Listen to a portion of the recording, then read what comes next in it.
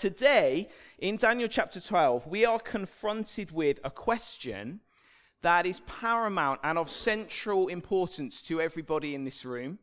And more than that, I want to dare to say that I think this question is central and essential to every person, full stop. Every person you know, every person on your Facebook newsfeed, every person in our city needs to have an answer to this question, needs to have the right answer to this question, actually. If you answer yes to this question, then actually you're going to be okay in this thing called life. You know, whatever comes your way, you're going to be okay, actually. You're going to be able to have your head held high and walk through and be okay. If you have to answer no to this question, then I don't mean to overstate it, but you're not actually going to be able to do that, I believe. You're not actually going to be okay. This is a decisive question for you and everyone you know. And the question is this: have you, as an individual, got what it takes to endure serious hardship? Have you, never mind the people next to you, but have you got what it takes to endure serious hardship? Because make no bones about it, I don't want to kind of start as a prophet of doom, but hardship will hit you. It will. It will hit each of you. And I'm not talking about inconvenience or frustrating things. You know, the car parking space wasn't there. I'm talking with a soberness here about the 2, 3, or 4 things that will happen in your life where it's serious hardship. And some of you don't need me to come over here from Southside and tell you that that's a reality. Some of you know that that's a reality.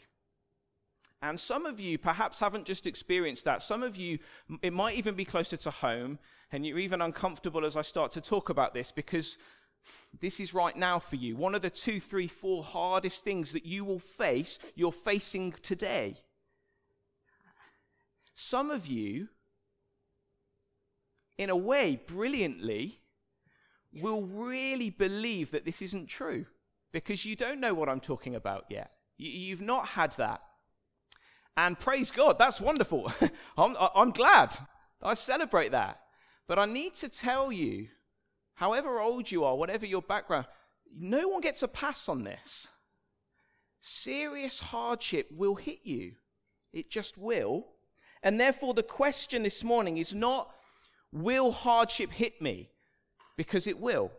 And it's not, what can I do to avoid serious hardship hitting me? Because there's not really anything you can do in the end. The question is, have you got what it takes to endure, to walk through, to keep going and have your head high when it knocks on your door? That's what we're looking at this morning.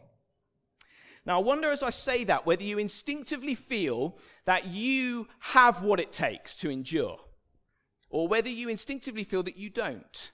And what would that even look like? You know, maybe what it is that you need to walk through suffering is you need to be like an emotional Bear Grylls, okay? You just need to be tough and just a survivor and just someone who, you know, you're in the desert, who cares? I love deserts. And you just walk through it because you're a legend and you're just tough, right?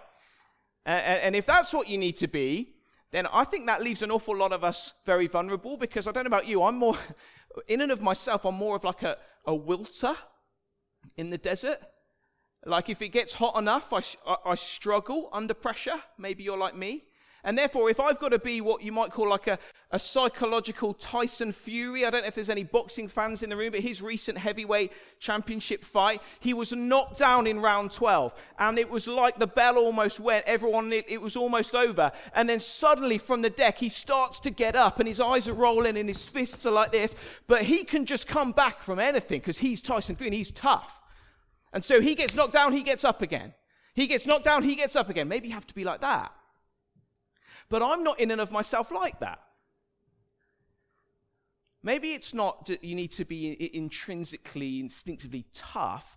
Maybe, and this sounds a little bit cynical, but I think our consumeristic, materialistic culture preaches this to us all the time. Maybe you just need to have, to endure crisis, money, right? Let me explain what I mean. You just need to have enough money. If you can save enough money and put it away when it's raining, when it's sunny, then when it's raining, you're going to have enough, and money will save you in the end. And if you've got the right insurance policies to protect you when a crisis comes unexpectedly, then you're going to be fine.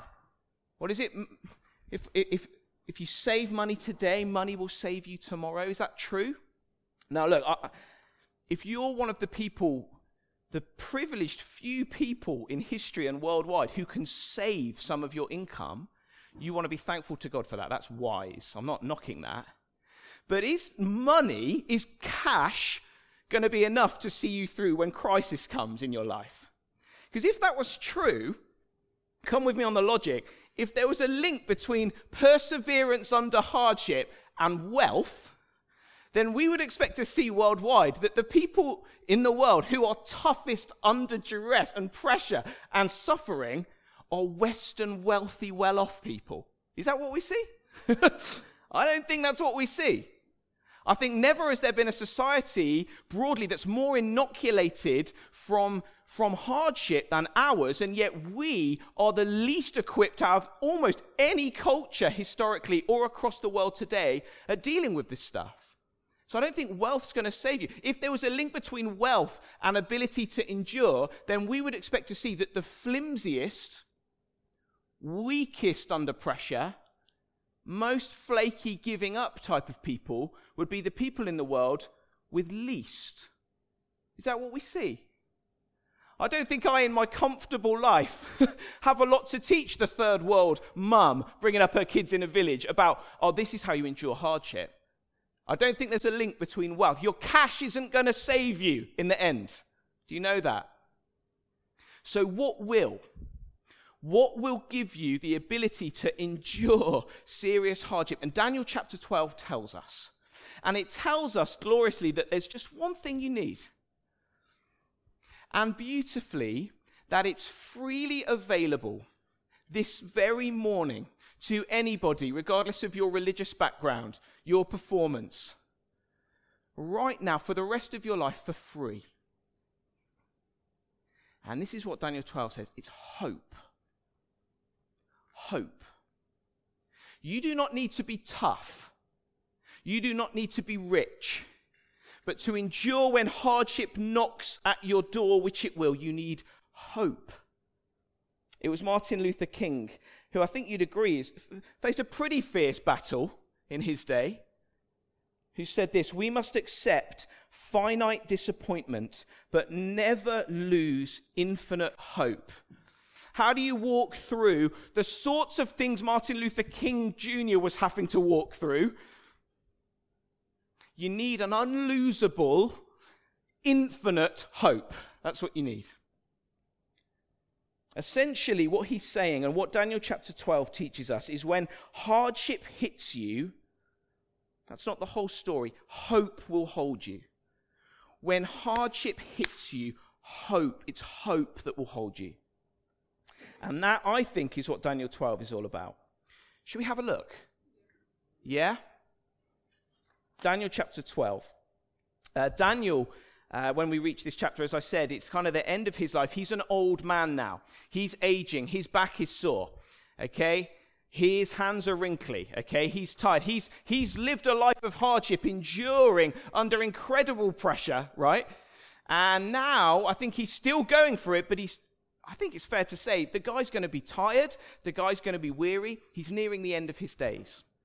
And what happens for Daniel at this moment is what happens to anyone with character, actually. When they near the end of their life, it seems to be that there's this feeling in him where he starts to think about the future, but not just his future. I don't know if you've ever been in this place. He starts to think about the next generations. What will it be like after I'm gone? How will those coming up behind me cope? I'm a parent, I'm a youth worker. I think that quite a bit. How will they cope in the culture that's coming for them? And Daniel's in that place. He's thinking, when I'm gone, what about those after me, the people of God coming down the line? What's in the future for them? And what happens at the end of Daniel in chapters 10, 11, and 12 is Daniel gets a vision from God. And it's very Book of Daniel. It's very weird. It's very wacky. It's very odd.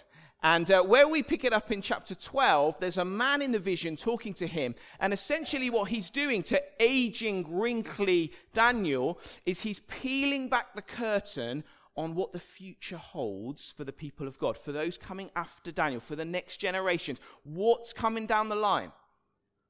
And I have to tell you, initially, it ain't that pretty. Look what the man says in verse 1. Here's the future. There will be a time of anguish, think about this sentence, greater than any since nations first came into existence. Like that's bad, right? Like worse than being dragged into exile, worse than being dragged into slavery in Egypt. Like worse than that, and that's what's coming. Verse 7 describes it as this: the shattering of the holy people. And this is speaking of, I believe, a sustained, unrelenting, unparalleled period of suffering and attack that will come to the church, the people of God, at the end of time, before Jesus returns. That's what commentators think this is talking about. People call it the tribulation. But all you need to know in the language of today is hardship's going to hit them like right in the face for ages. That's what you need to know. And now, 1 minute of Bible geekery. Can we do 1 minute of Bible geekery? Is geekery a word? We're going with it. 1 minute of Bible geekishness. People tend to try and work out in passages like this, in these visions in the Bible, what exactly is it talking about, and how long will it be, and is this being brought about by Brexit or Trump, or what exactly is it talking about, and try and nail down all the detail. The thing is, the detail ain't really there in the passage, and if God wanted us to have all the detail, he'd have given us all the detail.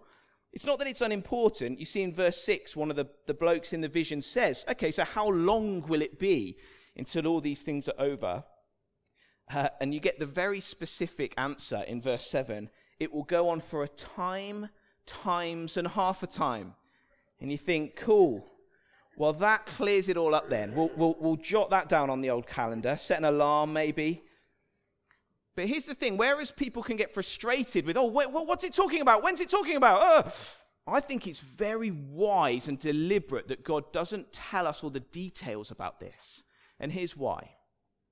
When you're suffering, or particularly facing a serious hardship, I don't think what you need primarily is all the detail about how long it will last. Do you? I don't think that's what you need, all the specifics. It might be nice. It might help you pace yourself maybe, but that's not what you need. I think you need actually two other things. In the tunnel of hardship, you don't need to know exactly how it's all going to pan out. You need to know two things. One, that it will end, that your hardship is not ultimate, that your hardship is not the final thing, it's the now thing, but it will end, and more than that, in the end, it will be more than worth it to have endured. You don't need all the detail. God doesn't give us all the detail. Have you noticed that? But he does tell us it will end and it will be more than worth it in the end. Now we know that hope kind of works like this, that hope isn't simply something for the future, but that if we have hope, it somehow can work backwards into our present and give us endurance now. If we know that it will end and it will be worth it, it somehow looms so large that it almost casts its beautiful shadow over us now and affects us now and helps us to endure now. There's just a couple of silly examples of this. The other day, just a month ago, had a new baby in our household, and Ruth, my wife, was needing some sleep one afternoon. And so Grace and I, that's our 2-year-old, decided that we would head out of the house, okay? So we went to give them some space. And so we hopped on the bike, because it was very sunny, not dissimilar to today, and very dry and all lovely. And so I'm kind of dressed in a T-shirt and jeans, and Grace is in just, leggings and whatever. And we jump on the bike, and we cycle to Roeheath Pavilion. Anyone been there? Anyone been to Roeheath Pavilion? Highly recommend it. We jump in the cafe, fruit shoots, gingerbread man, everything's going well. And then we go to leave the cafe at about 4:30, and we come out, and as I'm strapping Grace into the bike seat, I promise you, it was like doomsday. It just went dark suddenly and started to torrent down with rain. And I'm there like not with a coat. She doesn't have a coat. She just stood, the lip goes, Daddy, like this. And I sort of open her rucksack and see what is there in here. Let's have a look. There was just a lot of nappies. She doesn't even wear nappies anymore. But there was just a lot of nappies. I thought, I can't tie these to her. We had nothing. We had no way of sorting this out. And what I did is I tried to convince her to get on the bike seat. She's going, Daddy. I didn't say, Grace, there are 17 and a half minutes of this journey. Because that wasn't going to motivate her to endure, right? Here's what I said to her. This is God's honest truth. I said to her, Grace, this is going to be horrible. It's going to be cold, and it's going to hurt your face, and it's going to be wet, right? But we're going home. That's where we're going. And when we get there, it will be warm, and it will be dry, okay?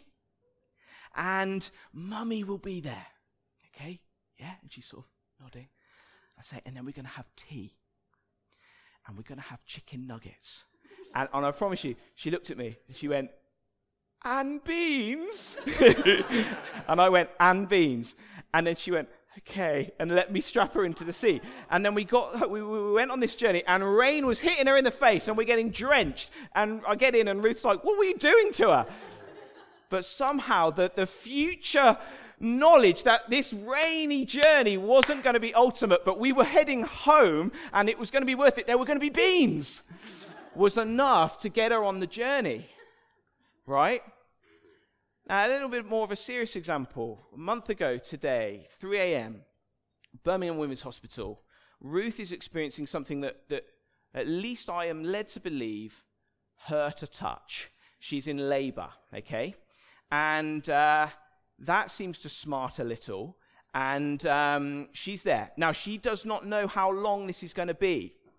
That's the whole thing with that, right? And it seems to hurt enough that she's saying things like, I don't think I can do this. And I don't want to do this. And I'm not going to do this. And then loudest of all, where the heck's my epidural, right? These are the things that were coming out of her mouth. But what kept her going? It wasn't exactly how long it's going to be. It wasn't all the detail. Praise God, we didn't know lots of the detail. But it was that this is going to end. This isn't ultimate. And at the end, it will be more than worth it to have endured, right? And Jesus picks up this sort of idea when he talks about life being like a farmer who sows now and works now and digs now, not because they love it, but because there's a harvest coming. And an athlete who digs in now and gets up at 5 a.m. and goes to the gym, not because that in and of itself is really fun, but because there's a prize coming. And what's the other one? Like a soldier, he says. That there's a trench of life now, but there's a victory in the end, and it's worth it. And that's now what the guy in the vision does for Daniel. He peels back the curtain, not just on hardship, but on hope, and says, look at this. Look at what's coming for the people of God in the end. First, you get the hope of rescue. Look at verse 1. Just after announcing this worst time ever, he says, but at that time, every one of your people whose name is written in the book will be rescued. The Christian hope of rescue, of ultimate rescue. Now, Jesus has rescued me now. He's rescuing me now. But one day, he'll fully rescue me from all chains, all things that hold me, all things that hold you. I don't know what prisons you feel you're in your mind, in your life. I don't know what you can't get out of, what addictions you have, what situations you find yourself in over and over again. There's rescue, says the dude in the vision, for the people of God. Rescue, you'll be rescued. And you hear this through history of people who have had their hands actually in chains. Think of the African American slaves in America. And their songs that they bring out, these spirituals that are born on the plantations, all speak of the day when even if my whole life is spent in chains, I will be rescued. There's a hope of rescue that can make you endure even that. There's the hope of rescue. There's the hope in verse 2 of resurrection. It says this, many or a great multitude of those whose bodies lie dead and buried will rise up, some to everlasting life and some to shame and everlasting disgrace. It's this idea that hardship can come for you and hit you, and it actually, for each of us, unless Jesus comes back, will one day take our life. A car accident, cancer, motor neuron disease, old age, sudden infant death syndrome. Hardship comes for us, and death looms large over us, and we'll all breathe our last breath at some point. And Daniel's vision teaches us that for the people of God, there's resurrection. There's resurrection, not floating off in some heaven. Physical resurrection. We will breathe again after we've breathed our last. It won't be our last, because as Jesus came into the world and plunged down into death and rose, if your hope is in him, then you will plunge down into death and then rise with Jesus. It's your hope. You get the hope of rescue, the hope of resurrection, the hope of reward in verse 3. Those who are wise will shine as bright as the sky, and those who lead many to righteousness will shine like the stars forever. There's reward for the people of God. Not in the sense that we earn our salvation. It's all because Jesus took pity on me, a sinner, and rescued me. But there's reward in the end. There's a reimbursing of anything you pour out for the kingdom of God. If you give your life to teaching others that they should put their hope in God, every ounce of sweat and tears and blood that you pour in for the kingdom of God will be more than given back to you. And whereas the secular story teaches us that the end of our lives is darkness and oblivion, and it's just going to explode and that's it, and you'll be forgotten because you're an accident anyway, the kingdom of God teaches you, Daniel 12 teaches you, that your end is not darkness but shining like the stars forever. Rescue, resurrection, reward, and then rest you get as well. As for you, this is the last sentence of the book of Daniel. As for you, Daniel, go your way until the end. You will rest. And then, as we've seen, at the end of the days, you'll rise again to receive the inheritance set aside for you. There's rest. Are you exhausted? Living in a kind of a capitalist culture like ours that says you've got to be more, do more, have more.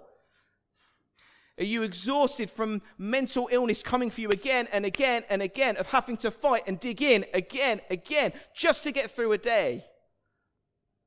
There is rest. One day, not ultimately yet, but one day, full rest for you. Full rest for you.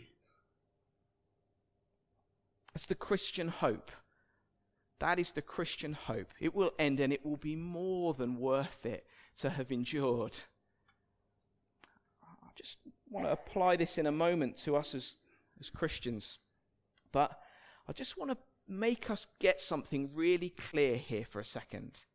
That this glorious end to the story is only the end to the Christian story. I need you to see that.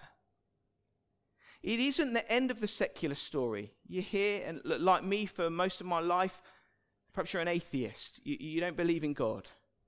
You need to know that the secular story doesn't end like this. I'm not even talking about the Christian themes of judgment for those who haven't run to Jesus for rescue. I'm not even talking about that. I'm talking about the secular story. Do you know how that ends? It ends in oblivion and darkness. And that means that all of these things we like to throw out in our culture, like you only live once, and it all sounds great, and all we have is now, and these songs that teach us you've only got tonight, just do what you want, do what you feels good. It all sounds great. But do you know what? This is a terribly cruel thing to teach people. Because this teaches you that your life now is as good as it will ever get for you. And therefore, if your life is hit by hardship, like depression or grief or betrayal, this is as good as it gets. You've got to live your best life now, mate. And so you've got two options. You either consume everything you can and sleep with everyone you can and drink everything you can to escape the reality, or you despair ultimately. This isn't the end of the secular story. I find it so ironic that our culture that loves to comfort us and rid us of suffering has, in purging us of hope, robbed us of the very thing that enables us to endure suffering. But the end of the Christian story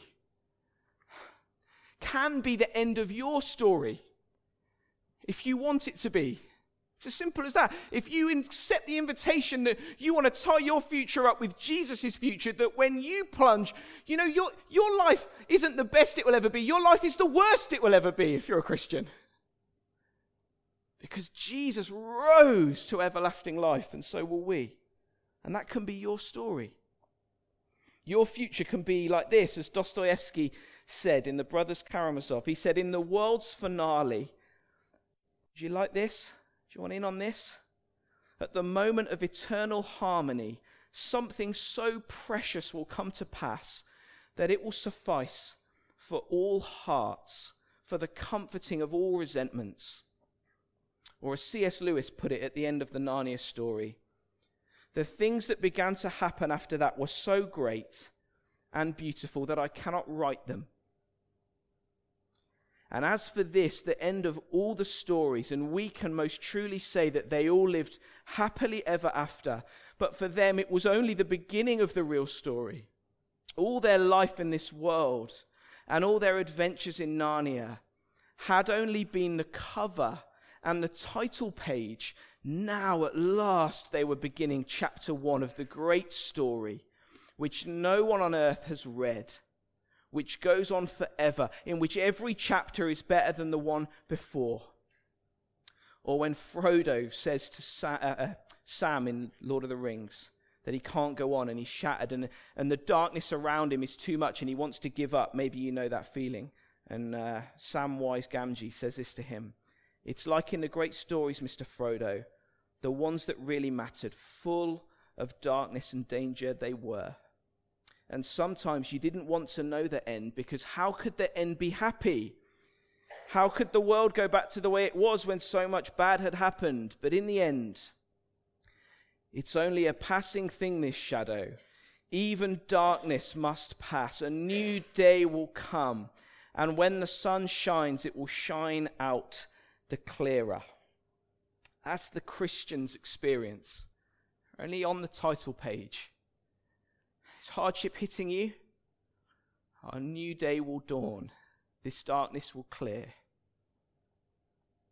Now, as I kind of finish, I want to recognize that some of you might say, okay, Rich, great, but you don't actually have a clue what I'm actually going through, though.